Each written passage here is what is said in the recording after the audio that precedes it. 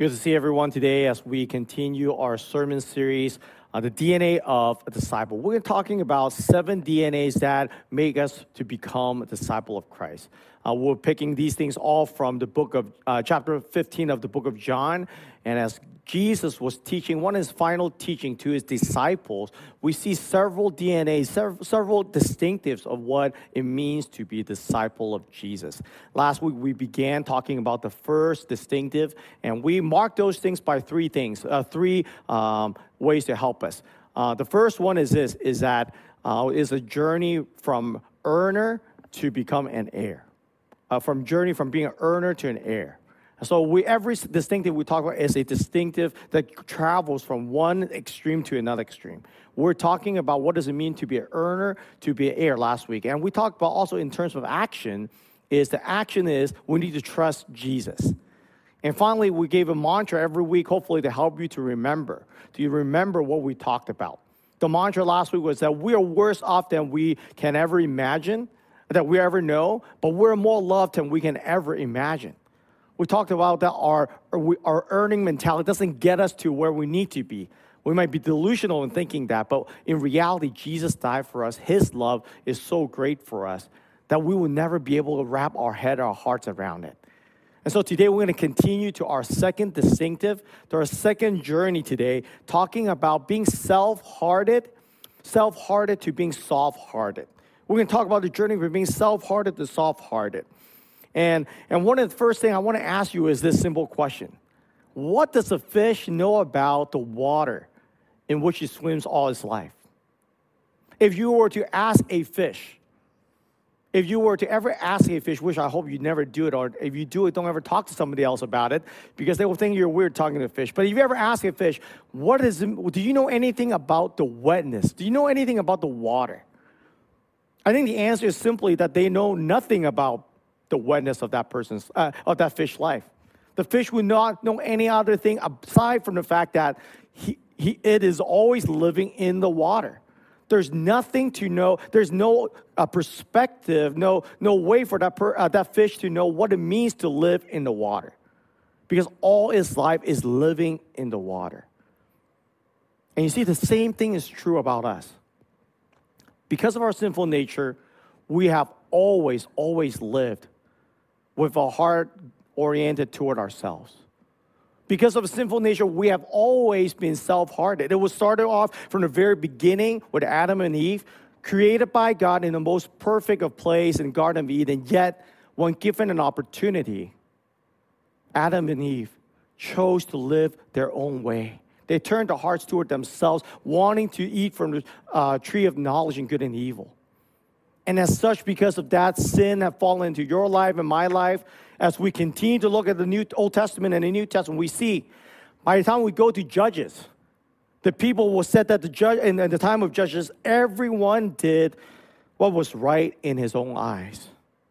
And then we fast forward to the Kings and the Chronicles. King David, the man who is after God's own heart. In the same way, David, at that moment, have a moment of weakness, start living for his own self, living for his own lust. He saw Bathsheba out in the corner of his eye on top of the roof, and as a result of that, he called upon his servants to go get Bathsheba. And then he laid with her. That's not only through the king. We see history upon history. We go on. By the time the people of God get kicked out of the promised land, the foreign king Nebuchadnezzar. If you remember the series that we have in the book of Daniel chapter 4, you know what he did when he was looking around this great palace, this upside down garden, this kingdom that he had built. King Nebuchadnezzar said this, "Is this not this great Babylon that I have built by my power as a royal resident and for the glory of my majesty?" Fast forward after the exile, when the people get to go back to the promised land, God restored them back. You know what happened? God told them to build a city and a temple back again. But here's the thing. Immediately, they start living with their self-heartedness again. The prophet Haggai tells us and could rebuke the people of God and said, "Is it a time for you yourself to dwell in panel houses while the house of God lies in ruin?" Fast forward to the New Testament. Things didn't change at all in the gospel. Remember, the Pharisees, the scribes, Jesus rebuked them. The rich young ruler, Jesus gave him the gospel. And yet when it comes to the moment of response, the rich young ruler said, this is too hard for me because I don't want to give up all that I own. Again, we see self-hardness. We fast forward to Ananias and Sapphira in the book of Acts. They gave the offer. They sold their land and gave some of the money to the apostle. And they kept some for themselves. You see, self-hardness is hardwired in your life and my life, very much like a fish living in a sea of water. We never know what wetness means because we live in that environment. Today is the same thing as it's always been. The reason why I walk us through quickly through the scripture is because today it is the same exact thing. You and I struggle with self-hardness. Think about it. Every experience, every relationship we have mold us, shaped us to be self-hardened. Think of the days when you got picked on in the playground. Think of the days when you were not chosen on a team. You start developing this habit of self-preservation. You made up your mind that says, I will never be bullied again. So instead of being bullied, you start bullying other people. You start being the mean person such to preserve yourself. But not only that, when we grow up a little older, maybe you got passed up from a job time in and time out because you were not vocal, because you don't flaunt your achievement in front of other people. You don't always pronounce to people your resume, your achievement, your award. So you know what you started learning to do? I want to start boasting about myself. I'm going to put things on my resume to make sure everybody knows how good I am, how well I do my job, so that no one will pass me up again. But not only that, perhaps some of us are good at school. Some of us are great with our schoolwork. Some are great at our job. We start developing to rely on ourselves, this self-reliance that I can do whatever I set my mind to. So we start relying on our own strength. We start relying on our own wisdom. We start relying on manipulating things to get our way. See, all these things just like a fish. We live in an environment that we're completely unaware of. Completely unaware of the self-hardness that we live in. So the question I want to ask us is this: how can we move from self-hardness all the way to soft-hardness toward God? Because the reality is that our self-hardness is standing in the way for us to be soft-hearted toward God. We are hardwired for living for ourselves, but yet the way for salvation, the way to be a disciple is for our hearts to be soft toward God. How do we do that? How do we move from self-hardness to soft-heartedness toward God? I want to share a story with you, and I want to give you a passage. This story was written by C.S. Lewis. It's one of the children's story. It is actually on, I just found it was on Disney+. It is one of the stories of the Chronicles of Narnia, The Voyage of the Dawn Treader. I don't know if you watched it before, or you perhaps read that book before. This story was about Eustace, a very mean, selfish boy that no one really liked for the obvious reason, because he is a nasty, mean little boy. But one time he was invited to go on to Prince Caspian's ship with his cousin to visit the islands of Narnia. And along the way, they visited one of the islands of Narnia. And what happened was Eustace found a mountain full of diamond, rubies, and golden coins. And so standing up there, he was beside himself thinking, wow, here it is. I've arrived.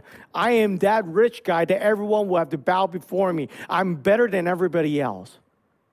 And at that moment, he decided, I'm just going to take a nap. And so after that, I have the energy to enjoy the treasure that I found.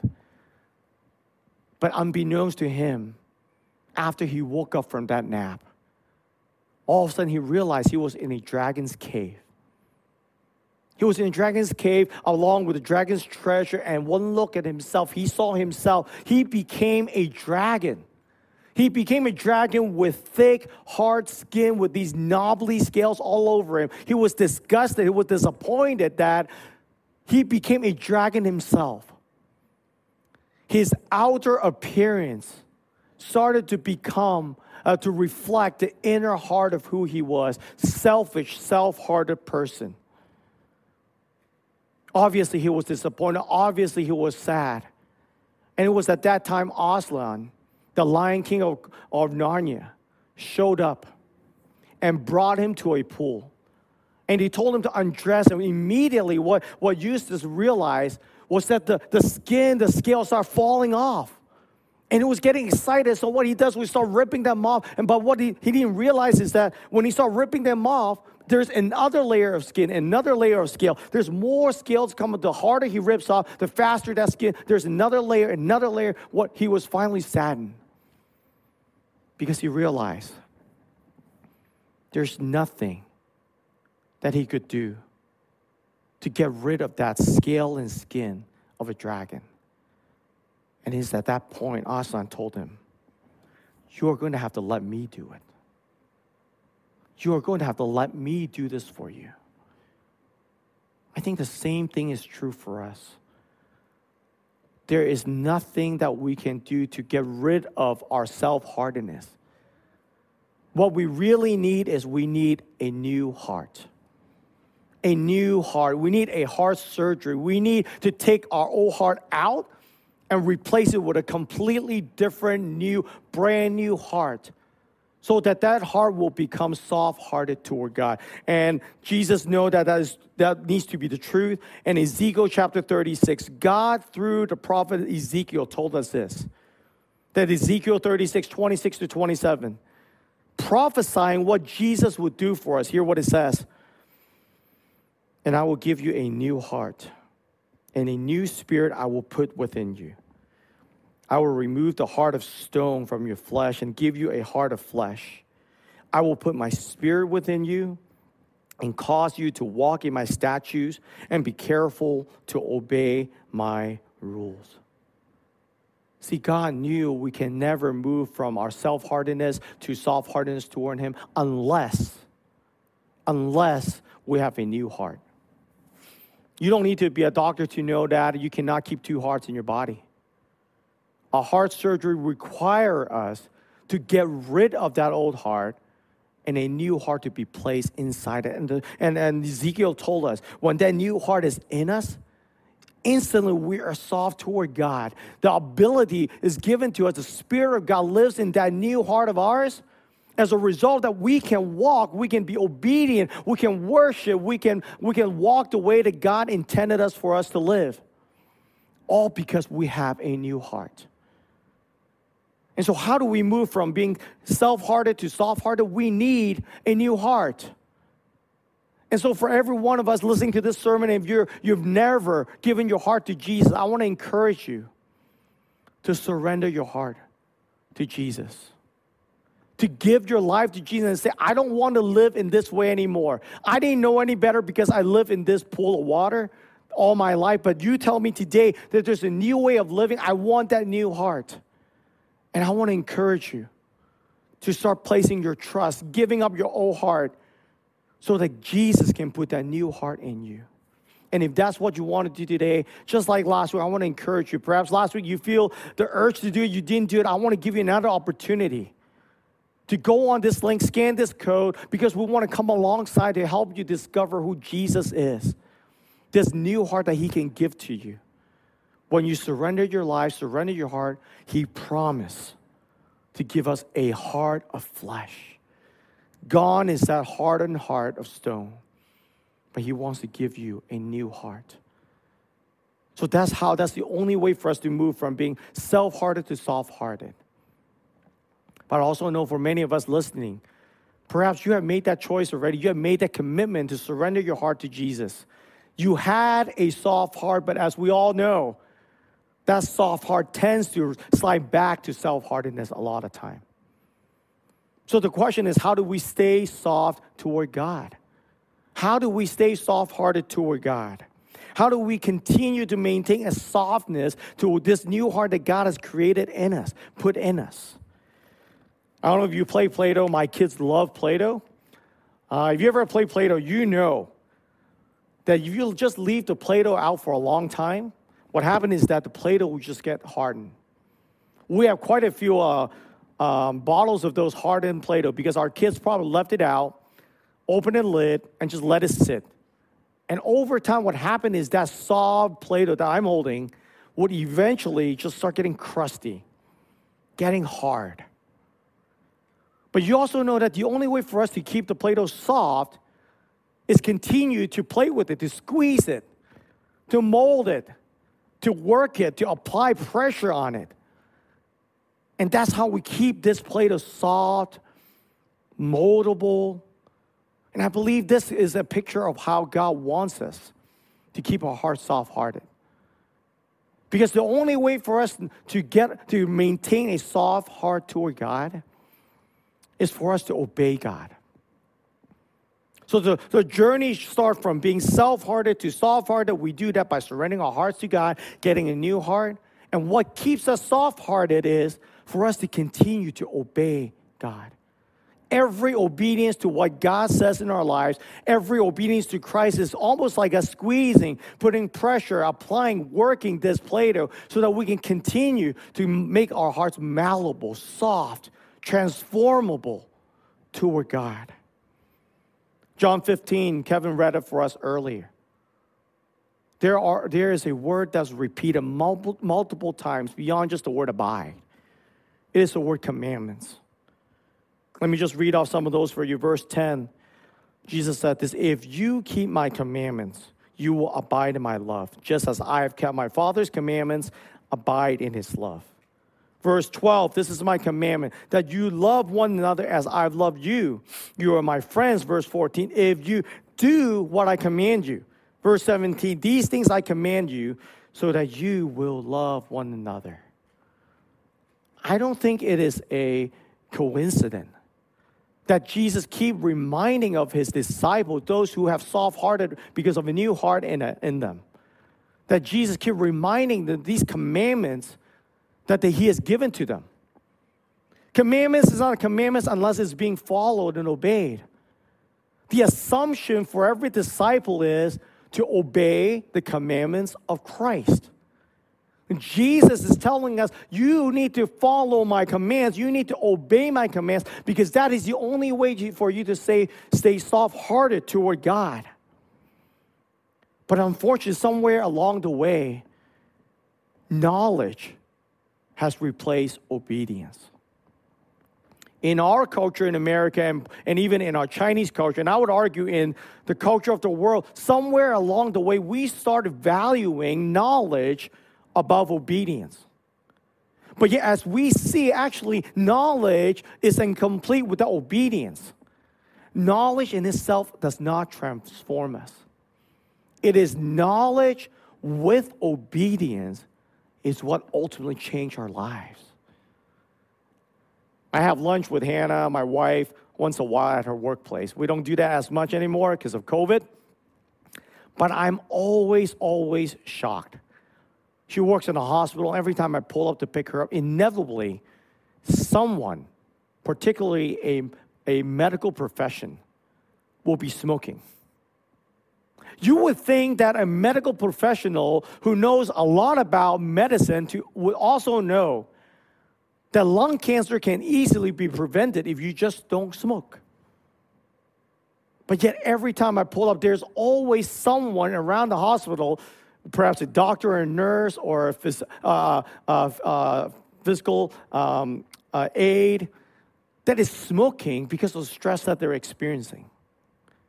Is it because they don't know better?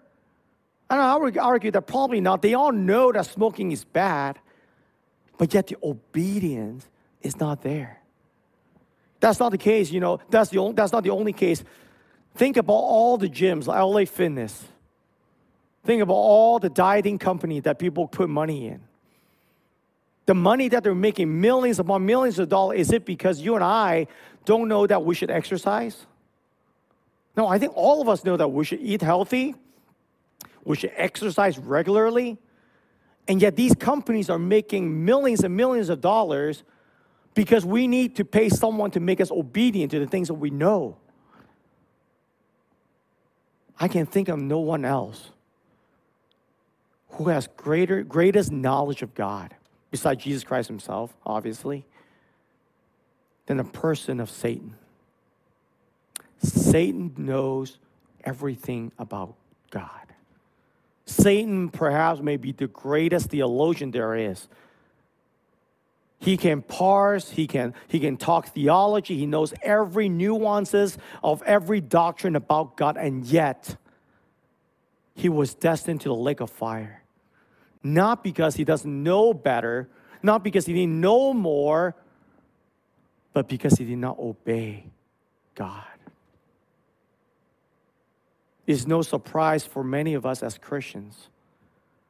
Though today we have more access to sermons, to articles, to podcasts, to songs, and we have abundant amount of material and resources about God, and yet I wonder, do we actually get more to become more and more like Christ than perhaps back in the days when people did not have as much access? You see, knowledge on its own does not mean maturity. But that is not to say we should not study the Word of God, not to have gained knowledge of God. It's simply knowledge on its own is incomplete. In fact, Scripture, Paul says, knowledge on its own actually bring you back to being self-hearted. 1 Corinthians chapter 8, verse 1 says, knowledge puffs up. Knowledge puffs up. What that means is that when you just have knowledge without obedience, it makes your heart hardened. It makes you make your life about yourself again. The more you know, the less you obey, you make your heart to become hardened, to be self-oriented again. That's why Jesus said we need to obey his commands. Jesus tells us the greatest commandment is not for us to know God with all our heart, mind, soul, and strength. Jesus did not tell you that the greatest commandment is to learn more about God with your heart, mind, soul, and strength. In fact, even Jesus did not say the greatest commandment is for you to discover more about me with all your heart, mind, soul, and strength. What did Jesus say?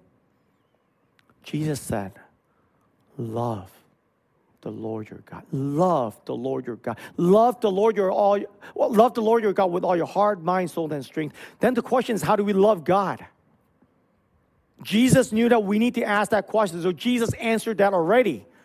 In fact, Jesus answered that in chapter 14 of John before he tells his followers, his disciples, to obey him. Because Jesus in John chapter 14 says this, you want to love me? The greatest command is to love me and love God. How do we love him? John chapter 14, 15, and 21 says this. If you love me, you will keep my commandments. Verse 21, whoever has my commandments and keeps them, he it is who loves me. How do we love God? How do we love God with all of our heart, mind, soul, and strength? Jesus said, love me by obeying me. Love me by obeying my commands. Love me, don't just know my word, but live my word, obey my words. So here's the mantra I want to give us as we remember this important act of obedience as a disciple of Christ. Last week we talked about God's love language for us. The mantra is this: God's love language for us is mercy and grace. But our love language back to God is obedience.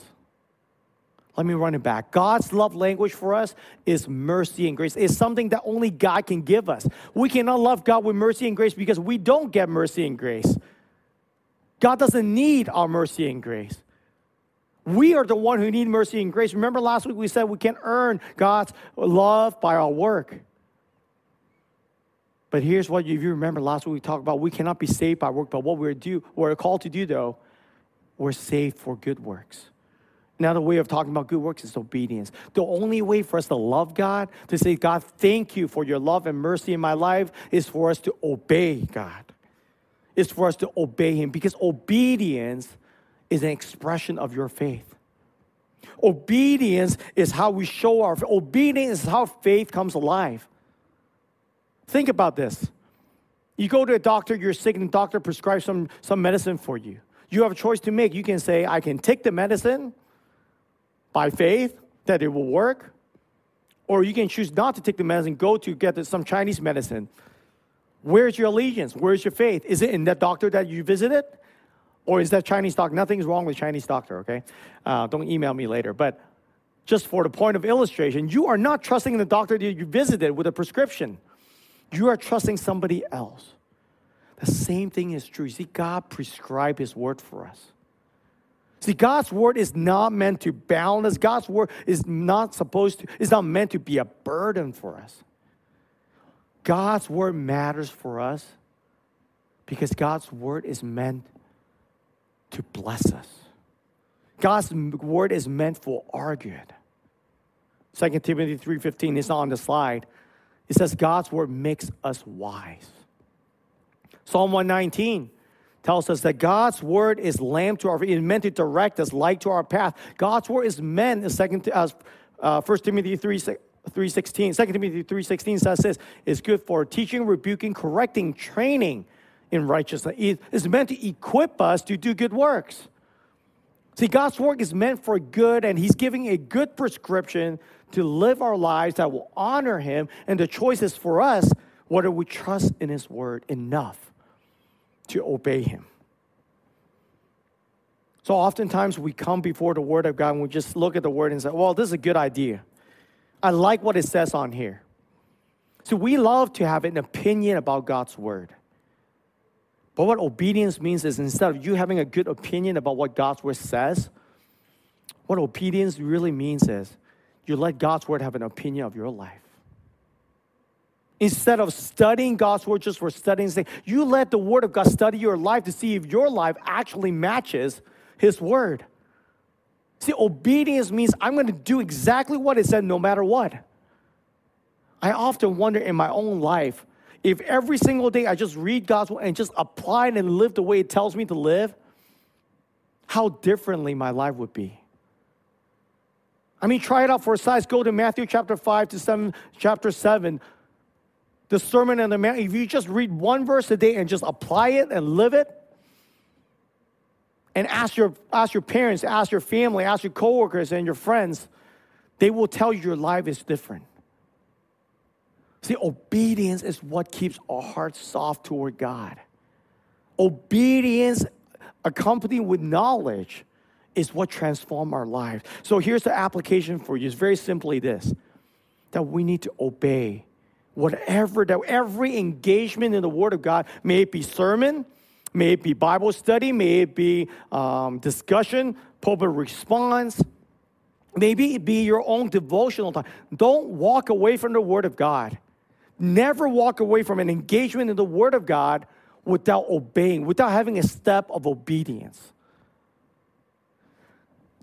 When I was in college, one of our leaders during our retreat asked us to read Psalm 119 3 times. If you know anything about Psalm 119, it is the longest chapter in the book of Psalms. It had 176 verses. When he told us to do that for 3 times, I was thinking, this is a bad idea. We just had lunch. I'm not going to be able to make it through 176 verses without falling asleep. And he gave us a specific instruction. He told us to do this: read it through once. Then the second time when you read it, I want you to highlight every single word that means the Word of God. There's commands, there's statutes, there are laws. Every synonym to the Word of God, I want you to highlight it. Then the second time, go through all 176 verses. Then you read it for the third time. This one, what I want you to do is this. What are you supposed to do with the Word of God? I want you to circle it. And after doing that, this stuck with me for the rest of my life. By simply doing that, I realized most people think of the book, the Psalm 119, is a psalm about the importance of God's Word. But there's so much more than that, because if you do what I was told to do, and I challenge you to do that this week, what you will realize is that Psalm 119, beyond just the importance and emphasis, the treasure of the Word of God, what is really about is, with that emphasis of the Word of God, how do you obey the Word of God? I believe this is how we obey God. that we are to apply it, live it every single time. Let me just give you a sample of what it looks like. Psalm 119, verse 33 34. Teach me, O God, the way of your statute. You are praying, asking God to teach me. Why? Why should God teach you? Here's the reason, that I will keep it to the end. Verse 34, give me understanding. We pray, God, teach me. Give me understanding of your why. For the purpose of what? That I may keep your law and observe it with my whole heart. Verse 100, I understand more than the age. I understand more about the people who are older than me. Why? So that I can keep your precepts. See, the Word of God is meant to be lived out in the Psalm 119 way. So don't ever walk away from the Word of God. May it be devotional, may it be a sermon, may it be your small group Bible study. I want to challenge you. I want to give you a practical way of doing this and obeying God. Some of us have been practicing that. It's been effective, and hopefully it will be a blessing for you. I want to challenge you. Every time you come into the Word of God, at the end of your time, I want you to write out this statement, what we call I will statement. Write out what you will do to obey what you just heard from God. Don't get up your seat. Don't walk away from don't close your Bible or close your Bible app without writing it down, typing it out. What will you do to obey Jesus according to His Word? And I don't mean that every time you need to come up with a statement that I will move overseas to be a missionary. It doesn't have to be big.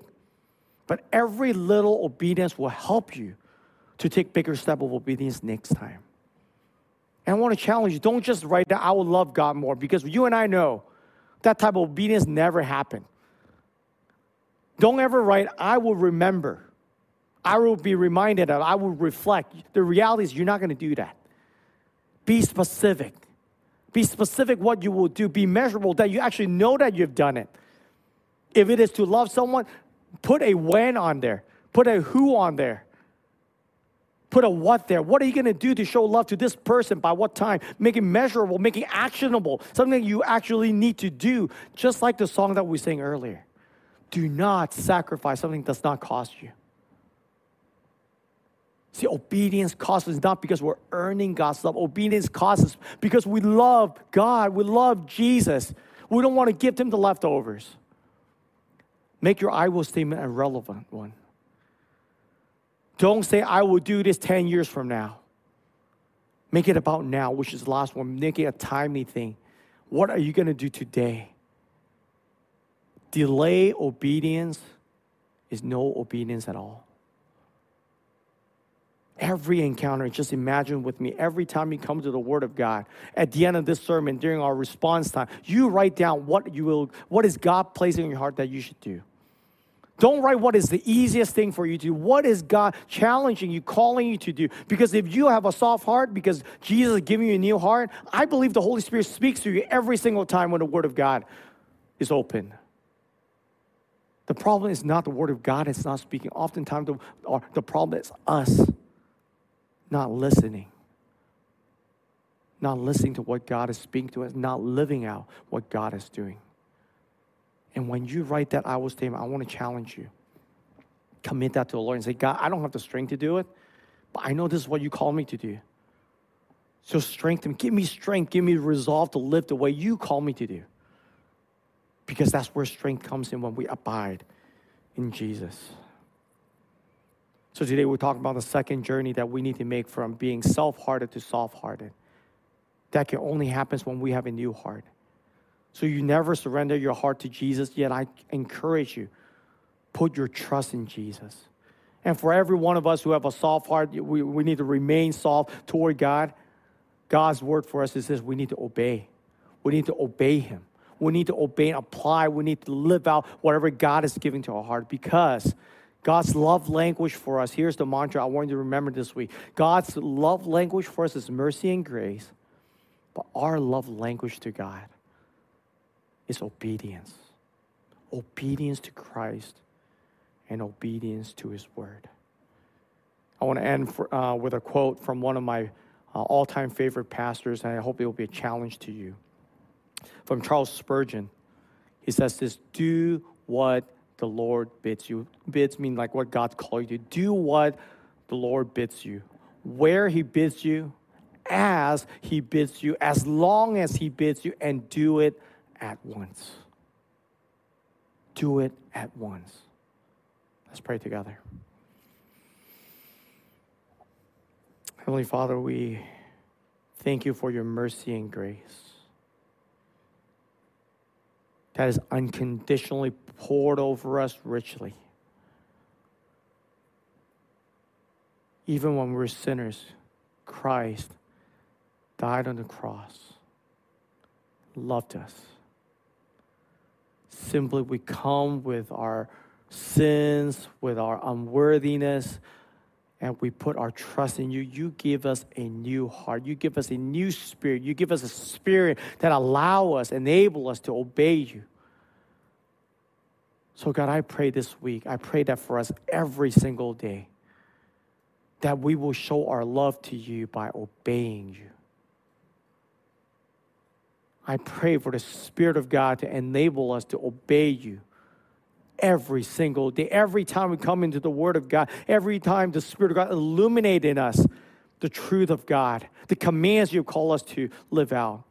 Give us the resolve, give us the ability to obey you, even unto death.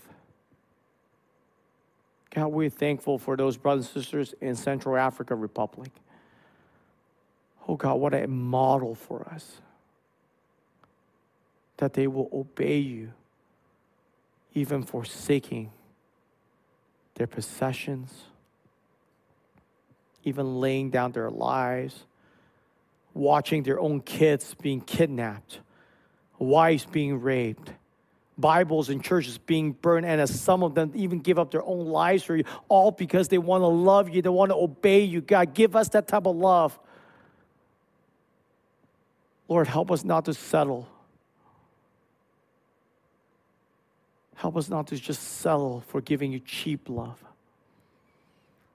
Because we know the love you've given us cost your Son to die on that cross.